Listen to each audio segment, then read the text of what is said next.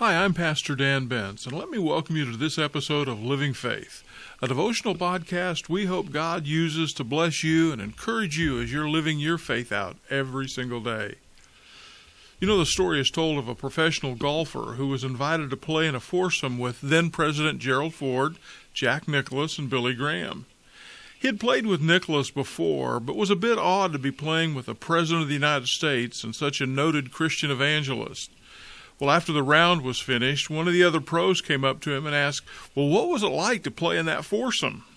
Well, the man responded with a torrent of cursing and in a disgusting manner said, "I don't need Billy Graham stuffing religion down my throat," before storming off to the driving range. His friend followed the obviously angry pro and watched him take out his driver and mash ball after ball after ball in fury. The friend said nothing. He just sat nearby on a bench and watched.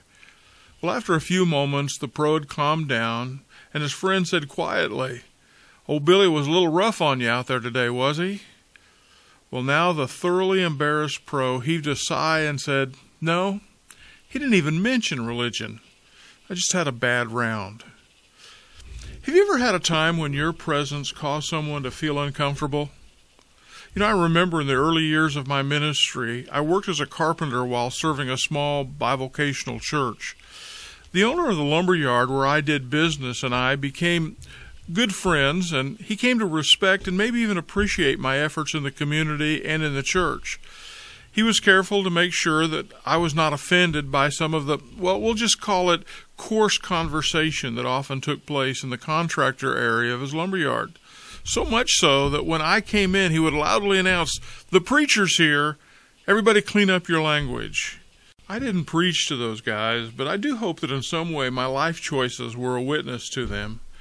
And I have, over the years since, reminded my sons and the congregation that I've served how important it is that our reputation be one that's positive in the world.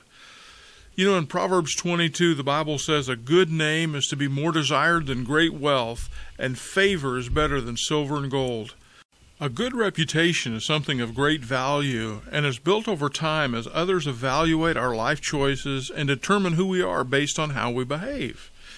Now, we might not like the idea of being judged, but the fact is we're always judging each other as a way of determining who's trustworthy and who's not. Reputations are built on the judgment of others. You know, if we need a neighbor to watch our house while we're away on a trip, we're likely going to choose one with a good reputation. We're not going to ask the guy down the street who always seems to be in trouble with the law. His reputation tells us that wouldn't be a wise choice. But if another neighbor has always been honest and friendly and has given us no reason to doubt his character, we'll likely choose him because his reputation gives us confidence that he can be trusted. As Christians, our number one priority is to represent Christ well to the lost and broken world we live in. And because he's honest, kind, loyal, and honorable, we should strive to have those things in our lives as well. And all of those qualities contribute to a good reputation. People evaluate the worthiness of our message based on our reputation as people of character. If we have a poor reputation, our message is tainted as well. Dishonesty, gossip, hypocrisy, those things damage our testimonies and don't reflect well on the character of Christ. People with good reputations, though, are those who choose to live with integrity. Their private lives match their public persona. There are no hidden agendas, no double lives, no dishonest practices. They live authentically, and when they sin, they quickly make it right with those they offend. They keep their word, they treat others respectfully, and accept their responsibilities.